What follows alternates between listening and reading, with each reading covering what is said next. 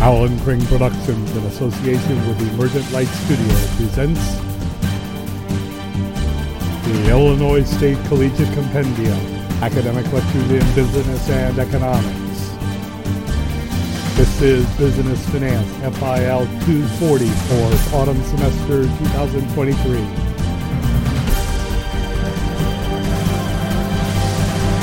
Today, special topics, second part, and then after that you will have a surprise quiz, and then that will be it for today. And then on Monday, again, it is a Zoom class, and it will be the first day of review for the final exam. The first round is mainly me telling you what the structure of the exam is and going through some of the more of the definitional, conceptual topics that I will be asking or I may be asking about. And I did, you have that sheet of definitions that's available in Canvas for you. So I strongly encourage you to have a real thorough walk through that.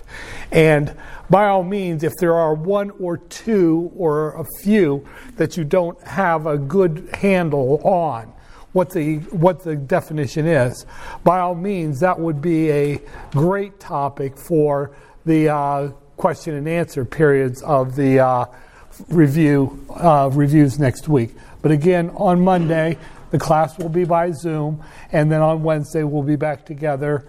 We'll review, you'll do your course evaluations, and that will be how we get to the finals week. And then it'll be all over for you. I'll look at the numbers just to start this happy day going forward.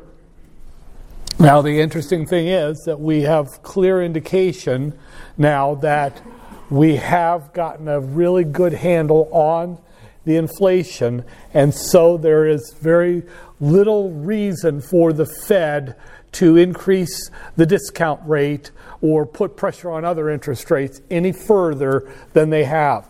Now, that should get the markets all kinds of happy. Big day up. Well, it's not a big day. It is actually a quiet day. That's because we already knew that this was going to happen. The markets had the expectation that the inflation numbers would come in attractive, or at least good, and so there was already that news had been impounded. So the story today was of new expectations that are forming, and there isn't anything much to talk about. As you can see, the Dow was up a lousy 0.19%, and the S&P 500 was up an even lousier 7%, and the NASDAQ pulled up the rear end at 0.01%. So it was sort of the reverse. Usually the Dow is the least active, the S&P 500 is more, and the NASDAQ is the most. But here you see just the reverse of it. And it's just because there's very little excitement in the markets. Not really much of a direction. Okay, yeah, we knew this that inflation was getting under control, so we knew that the Fed was not going to raise interest rates anymore, and we know that that economic activity is looking good going into the Christmas season. And so there's very little news that is new that could propel the market one way or the other. One little note, and I said this on Monday, and there's more confirmation, the Black Friday sales were record sales. So there is some clear, obvious positive news that yes, we are coming from a recovery into a possible expansion starting next semester, next year. So that's good news for you. Now, crude actually has risen. It's still in that trading band, the one from 72 to 79 right now. It's a little bit up. It's mostly just on general, a little bit of concern about supply conditions and the possibilities of the supply disruptions. There's not much in that, but a few concerns are still swirling around. I think the oil traders kind of jump every time a little bit happens over in the Middle East or in Eastern Asia. But I mean, Russia yesterday, I believe it was yesterday or the day before yesterday, their foreign minister threatened to blockade the entirety of the European Union. Put a naval blockade on the entirety of the European Union, which of course is laughable. That's not going to happen. But anyway, going over here quickly, having a look at some other things. Gold is showing peculiar activity. And I was trying to find out from some of the people that are connected to the gold markets, what's up? And they seem to be, don't worry about it. But I mean, it's gotten well above that resistance level at $2,000 an ounce. And when it does that, that means that the gold freaks are thinking that the end of the world is coming. And so I don't know what's going on with them. Do they know something that everyone else doesn't? But there you go. I mean, I just kind of keep a little bit of an eye on it. But anyway, bonds. There you go. The bond yields are sliding. That means interest rates overall will be coming down, as they have been showing. Mortgage rates are down and other rates are starting to slip. Car loan, I've seen a couple of car loan ads that are offering rates that are still ridiculous, but they're lower than they were even a month ago. To give you an example, one of the big car dealerships in the United States was offering almost a month ago 11.99% APR financing, which is stupidly high, insanely high. Well, last week, good news, we brought our interest rate for financing on 60-month car loans down to a low 10.49%. Well, that still sucks, but they're coming down. But like I had said earlier in the semester, the era of really low interest rates that you guys saw in the earlier part of your lives, that's probably history now. We're probably not going to see rates that low for a long, long time. But they will come down from where they are now, if that's any good news. But anyway, bond yields are down, which means bond prices are up, which means investors are buying bonds. Nothing spectacular about that. It's great news, though. And of course, and interestingly, this is kind of an odd thing because they're actually pretty flat. But I mean, with interest rates in the United States going down, you would expect the euro and the pound, the British pound, to be appreciating. But they're not. They're just kind of sitting there looking stupid right now. See what Japan was doing. Yep, Japan's about the same way. There's not a lot of activity. Like I said, if U.S. interest rates are going down, that means the dollar should be weakening against other currencies. So those currencies should be appreciating. Unless their interest rates are weakening too, in which case it's just sort of like a wash. So that might be part of what's going on there. All in all, I keep doing this with you, and it sounds like I'm just kind of babbling, but I'm just getting you into that thinking, those chains of logic and reasoning and knowledge of how the markets of the world and the economies work. And this helps you begin to formulate informed judgments instead of baseless opinions. That's what we want out of leaders, and that's what we are creating here as leaders for the future. Looking over here, the Nikkei just sort of rolled up and then rolled back over into bed, ended down just a little bit, so nothing exciting in Tokyo. Go over to London, and they rolled up a little bit, but then they rolled down more and then went to bed too, wasn't much activity over there. Notice that that's about what happened over here. So this kind of like a little bit of a malaise is sort of a global thing right now. We're all kind of sitting around waiting for some great new news or some great new bad news, something like that. It's not happening right now. So in a way, that's not the worst thing in the world. We're on a path of growth. We have overcome the difficulty, at least for the time being, of inflation. We've got a decent jobs market out there. Industrial production is decent, and we're showing consumer confidence, which is huge. When consumers are spending money, that means that they're confident about the future. They're not holding their money back for some apocalypse. So when Black Friday is a record sales event, that shows that the consumers are willing to open their wallets and buy stuff. And if you're looking, I do have a wish list on Amazon. Anyway, okay. Now, just a quick look at what.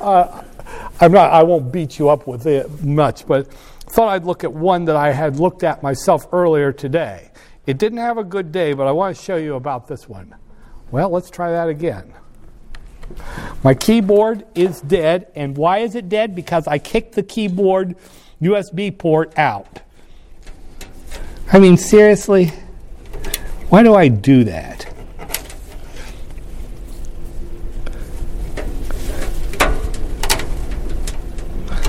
Oh, God. No! I'm going to electrocute myself doing this. Great. Good God. Yeah, I think they hired me because they had this policy, hire the idiot, he's fun to watch.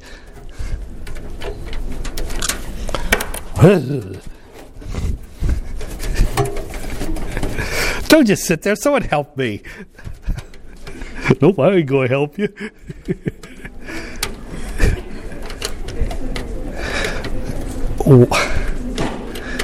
Okay. Get it? No! Here. Plug that in. See?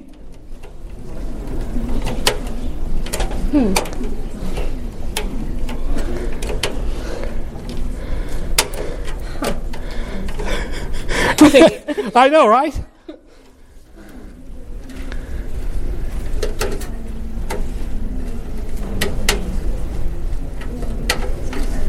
It's gotta go this way. I don't know. Oh, I see. There's like something in here. Oh. Yeah, I don't want to like pull it out those things at all. What's in there? I don't know. It's good. Here. There's a disc in there. Yeah. It got a battery caught in it. That's what I thought. Oh, God.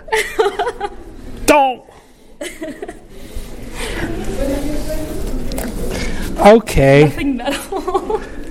Yeah, it's metal, and I'm playing with electricity. Yeah, you are. Okay.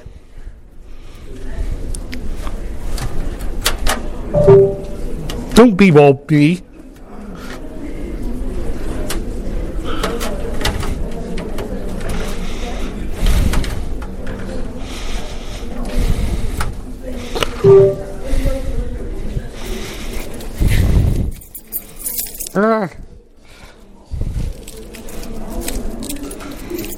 Well, this is killing my lecture today. Oh, gosh. You're scaring me that you're going to get electrocuted right now. Yes, I am.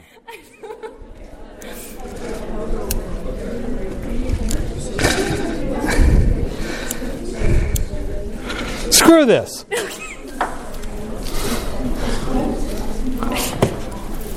Stupid thing.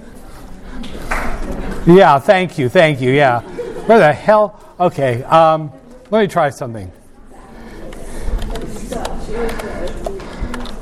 I need this only for a little longer.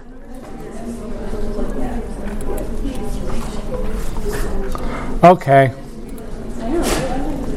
Never mind that. I'll just go on to the lecture for today. Oh, I get it. There was another little thing that thing got stuck in.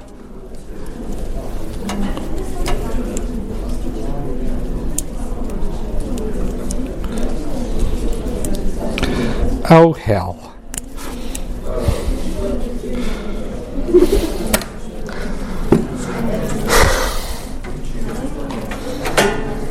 Maybe if I put on these glasses. They're not mine, but God, I look stupid. Okay. Anyway, let me finish up a topic. I left one part for today from the discussion of the Federal Reserve. Let me cover that with you here very quickly. Okay, now remember that the Federal Reserve regulates and supervises the banks. And then that's one of its duties. These are the duties of the Fed. And these of the Fed. And then it also serves as a bank for banks. And I went through those two in detail on Monday. Now 3 is an interesting one. It's the one where they the Fed conducts monetary policy. And I went through 2 of the ways. One way is through the required reserve ratio, or the fractional. It can up or increase or decrease the amount of money the banks have to keep on reserve ratio. Okay, the second one I went through was the use of the discount rate, the rate at which the Fed will lend money to banks. Now, again, the discount rate is set by the Fed. That's their signal of what they think the economy needs. Like right now, the Fed, we now see that the inflation numbers are cooling off very well. So we are now in a position to predict that the Fed, at its next meeting, will not further increase the discount rate. It's got it under control.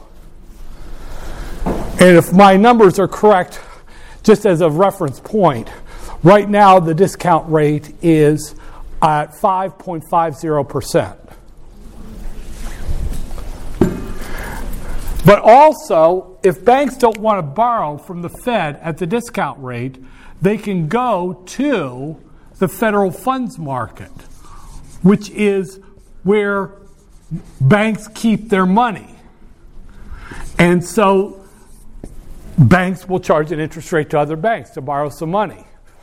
And so the federal funds rate, whereas the discount rate is set by the Fed,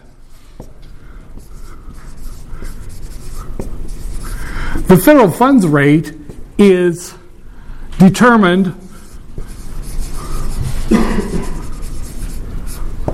by market forces, supply and demand of money.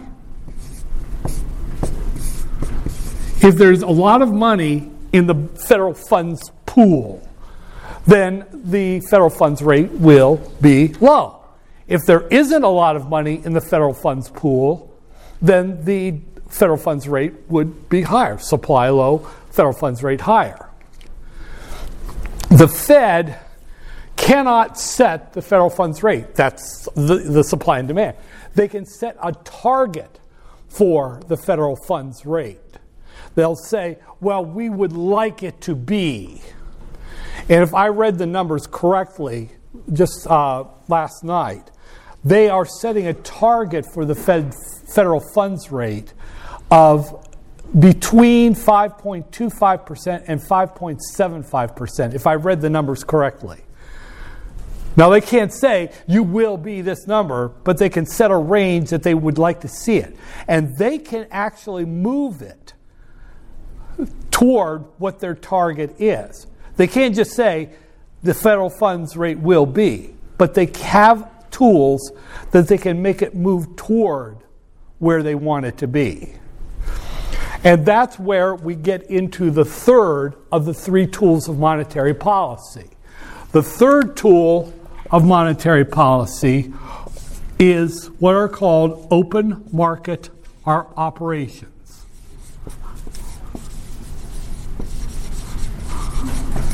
OMOs. This is how the Fed actually pushes money into the economy or sucks money out. These OMOs, they happen every day, and we're talking about hundreds of billions of dollars every day. This is happening. This is, again, one of those things that is happening all around the world, all around the United States, all around everyone, every business, every family, every household, and yet almost no one knows that this is happening. That's where I talk about how you future leaders will know this. You will know what the average person doesn't know, doesn't want to know, and might not even have the intellectual capacity to understand.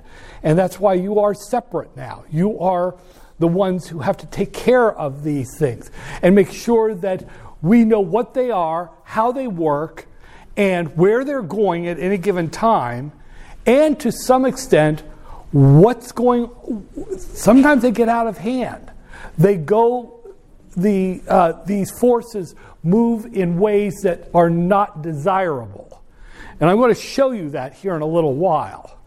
But first, let me explain. I'm not going to go through the details I would in a macroeconomics class or in an upper level finance class.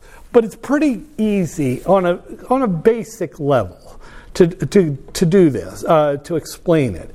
Remember that the open market operations, their purpose is to drain liquidity, pull money out of the economy, or, on the other hand, to increase liquidity, money, in the economy. So if I thought the economy wasn't doing very well, I would see the Fed probably trying to push money into the economy, add liquidity, as we say. If I thought that the economy was running too hot, inflation was starting to pick up steam, then I would do the opposite. I would drain liquidity. I would pull money out of the economy. Now, the place where the money is showing up in the economy, where it actually shows up, is, well, for the most part, is in that giant pool that I mentioned before, the federal funds market.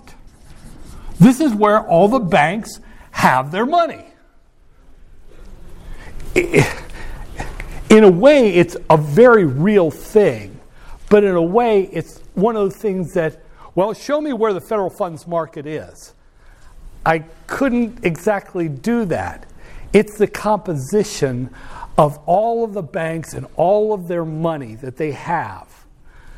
And so, in a way, yeah, it's there, but it is like a diffuse thing, which makes it a little trickier to handle it because we can't, it's sort of like air. It's everywhere, we know it's there, but, come here, come here, air. Let me take some of you out of the room. It's kind of like that. So the Fed is going to push money into the economy and drain money out of the economy using the federal funds market. In other words, all these banks, bank, all over the world, all over the country. Okay, now here's how here's how the Fed would conduct an open market operation. Now here is the Federal Reserve over here.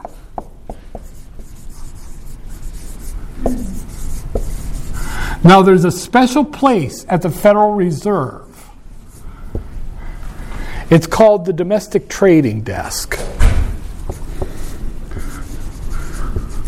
It is at the Federal Reserve Bank in New York. And when I say desk, I'm referring to floor after floor of traders at the at the DTD. Okay, now these traders are going to sit there. Let's say you are a trader on the domestic trading desk. Okay, you're just sitting there. Wish I had something to do today. Okay, now the Federal Reserve has a special committee, the Federal Open Market Committee, the FOMC.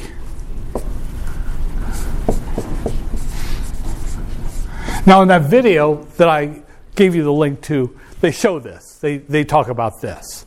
And they probably do it with the cartoon characters. They probably do it better than I do. But there you are. Now, this Federal Open Market Committee comprises the 7 governors and 5 of the district bank presidents. They meet officially 8 times a year. Now, the 7 governors are permanent. They're always there. The 4 of these serve 2-year rotating terms.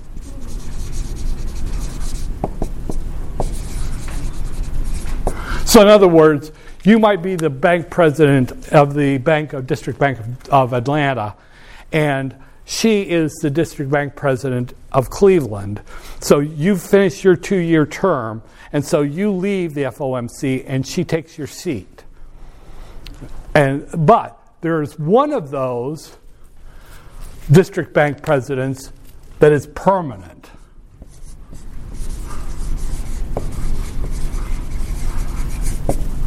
District bank president. That is the president of the New York Bank.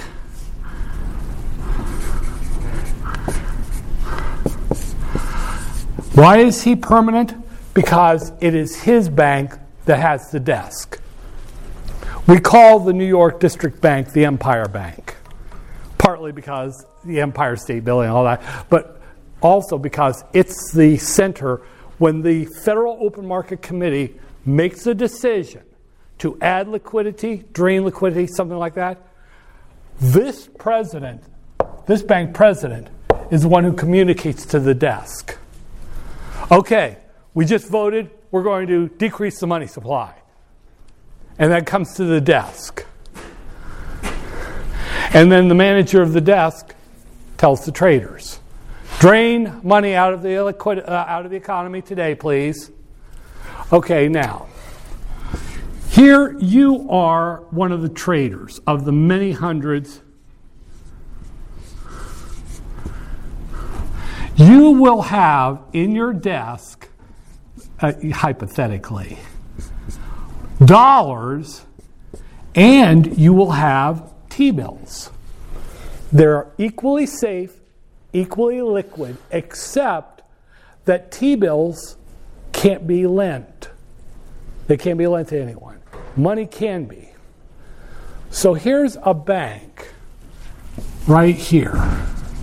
Now the bank has money and it has T-bills. Your job, you're a trader. I'm the bank. Your job is to take my money away from me. So what you're going to do is you're going to call me, you the trader. Ring, ring, hello, Al's Bank, and Car Wash, and Seventh-day Adventist Baptist Reading Room. That's side hustle, got to make money some way. Okay, concentrate. Okay? You want my money. You have T-bills. You're going to say, Mr. Bank President, I should like to get some of your money and sell you T-bills. Okay. So what will happen is that I will give you money and you will give me a T-bill. With the money, I could have lent that out and put the money in the federal funds market. But with a T-bill, I just sit there, what the heck am I going to do with this? You see how that's draining liquidity? Every time you call a bank and sell them T-bills and they send you money, you take that money, you grind it up. It's gone. You've just drained liquidity out of the economy. Now, all of those traders trading billions of dollars of T-bills for money are acting every day on the orders of the Federal Open Market Committee. That's how we drain liquidity. That's how it's done. Every day, if your desk manager says, today, drain money, you're going to just start calling banks and say, I want to sell you T-bills for your money. And the banks give you the money, they get the T-bills, and then the banks say, well, we don't have money to lend because it's not in the federal funds market anymore. Do you see how that's going to also, the federal funds market, as you drain liquidity, the supply of lendable funds in the federal funds market falls, and that makes the federal funds rate go up. That's how they move towards the target. Now let's take it the other way. It's a few months later, and the economy is beginning to look a little bit shabby and shaggy and all that. So there you are, sitting there waiting for your orders from the desk manager who is at the Empire Bank, and they got their orders from the Empire Bank president who just came out of the meeting of the FOMC, and the desk manager says, add liquidity to the economy. Get dollars into the bank so that they can lend them. So in this case, what you're going to do, the bank has dollars and T-bills. It's tier 1 capital, it's safest capital. We always keep that stuff. And then you're going to call me, ring, ring, hello, Al's Bank and all-you-can-eat sandwich bar. Wait a minute, weren't you something else last? Well, we went into another business. Okay, you're going to say, I should like to buy some of your T-bills, Mr. Bank President. Wait a minute, last once you wanted to sell me T-bills, now you want to buy them? Yes. Okay, sure. So in this case, you're going to pay me cash money, and I'm going to send you a T-bill. Push liquidity into the economy. Grow the money supply. That's what was happening from about 2018 to the end of the pandemic. Every day, the traders on the desk were buying T-bills from banks. They were buying T-bills from banks, and then sending the banks money for what they bought. And the liquidity just built up in the economy to keep the economy alive. That was how it was done, for the most part. It was a day-to-day, week-to-week, month-to-month process. And it happens. It's like automatic. I teach one of the courses I teach is cash management, corporate cash management. And looking behind the scenes at how that money was getting to the banks, getting to the corporations, it was just like, it's complex, but it's just like a machine. It just happens. And I found out that the traders actually, they just push buttons. They don't even call or talk to anyone anymore. It just happens that they can do this. But of course, what the consequence was, the economy built up such a liquidity overhang that there was so much money in the federal funds market that it eventually started creating inflation. The growth rate of the economy was not as much as the growth rate of the money supply. And that's why they had to turn it around. and get it going, start draining, clawing back that liquidity. And that's why interest rates went up the way they did. The supply of money in the federal funds market, therefore the interest rates was going down. Therefore, money supply was going down. Interest rates were going up. And as the federal funds rate went up, as the discount rate went up, all other rates rose on top of them. That was how it happened. That's how we got to where we were. And now, the Fed has been clawing back that money to the point where it looks like we are now back on track. The supply of money is growing at approximately the real growth rate of the economy. And that is a good thing. That is a very good thing. You see, the Fed is in the business of one of its big things that it's supposed to do is maintain the stability of the aggregate price level. In other words, no deflations, no inflations. Keep the money supply growing at the appropriate rate. And so this is how it's done. It's the FOMC, it meets officially 8 times a year, but I should mention that it can have emergency meetings. But it looks like right now we're at the point where we have got it back stable. It's sort of like if you're driving a car and you start swerving, it might take you a while to get it back on the right side of the road. And that's essentially what was happening there for a while. We were just having to force the money supply down. Now we're good. I want to show you something. You hear all kinds of stories about, well, what happened in 2008. You hear all kinds of different theories. Well, it was because of the housing market bubble, or it was because of the low-quality home mortgages that were being given to those damn poor people so they could live in places that they own. It was this, that, and the other thing. It was the aliens from another planet, or the Freemasons, or whatever. Let me show you the numbers. These were happening back at the time when I was one of the early active bloggers on financial matters. And I had been flagging that there was in early 2008, that there was a serious chance of a major economic catastrophe coming. And let me show you what I was doing. Now, to put the background on this,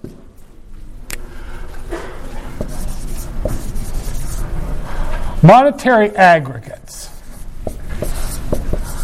These are measures. I keep talking about the money supply. Well, we break it down. The first one is M0. You hear hardly anyone talk about M0. It's actually kind of important, but people don't talk about it. It is purely just cash and currency. In other words, the physical stuff itself. That's the first money supply and most people would think most people think of that as the money supply. Dollar bills and coins in circulation. The one above it, and that's extremely liquid. The one above it is almost as liquid. It's called M1. M1 is the cash and currency plus demand deposits. In other words, checking accounts, because they are so liquid. There's also, oddly enough, they include traveler's checks in M1. Just out of curiosity, does anyone use traveler's checks anymore? Have you heard of them? They used to be really popular. Don't leave home without them. You could carry traveler's checks overseas, and if someone stole them or you lost them, you get your money back right away. That's why they were included, is because they were so liquid. And they were accepted everywhere. Back in my time. Okay, now M2 is all of the M1 money plus now accounts and small time deposits. Now, I think I said something about now accounts earlier. Now accounts are checking accounts at credit unions. Now stands for negotiable order of withdrawal. Negotiable order of withdrawal. These are not as liquid as bank checks, demand deposits. Now, they seem to be, but actually, if you have a check, someone's written you a check from a credit union, you can go to the credit union. Usually, they will honor it on site, but they don't have to. Now accounts don't have to be honored on demand.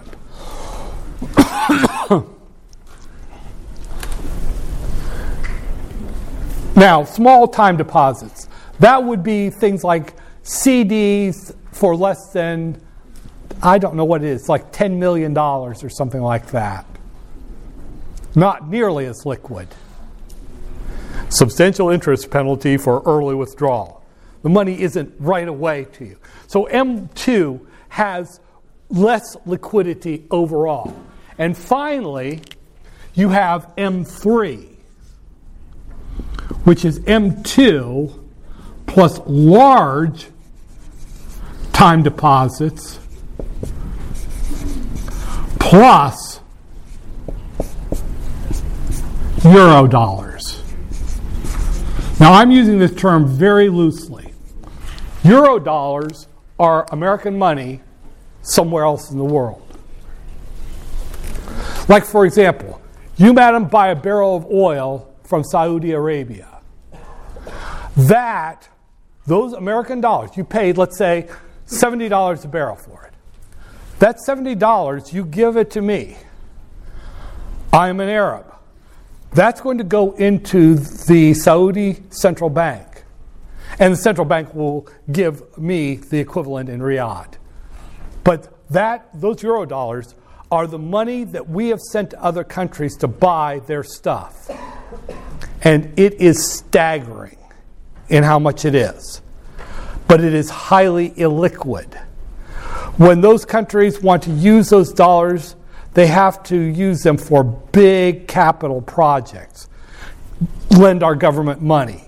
Lend a corporation long-term debt. Buy stock in an American corporation. Remember, those euro dollars have to be spent in the United States or in a country that accepts dollars.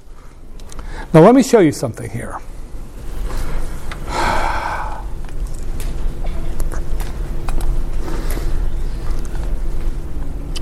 Look what happened to M1. It died. In the year 2006, the Fed cut the growth rate of the M1 to an average of 0. Why did they do that? Because M3 and even M2 were so out of control. So they just cut off the money that was supposed to be for the economy. They just stopped growing. Even though our economy kept growing, they stopped growing the money supply that businesses and households use, M1. And so by the time we get to September of 2008, the economy just buckled. In other words, it wasn't getting enough oil to run the machine. That was why the Great Recession happened.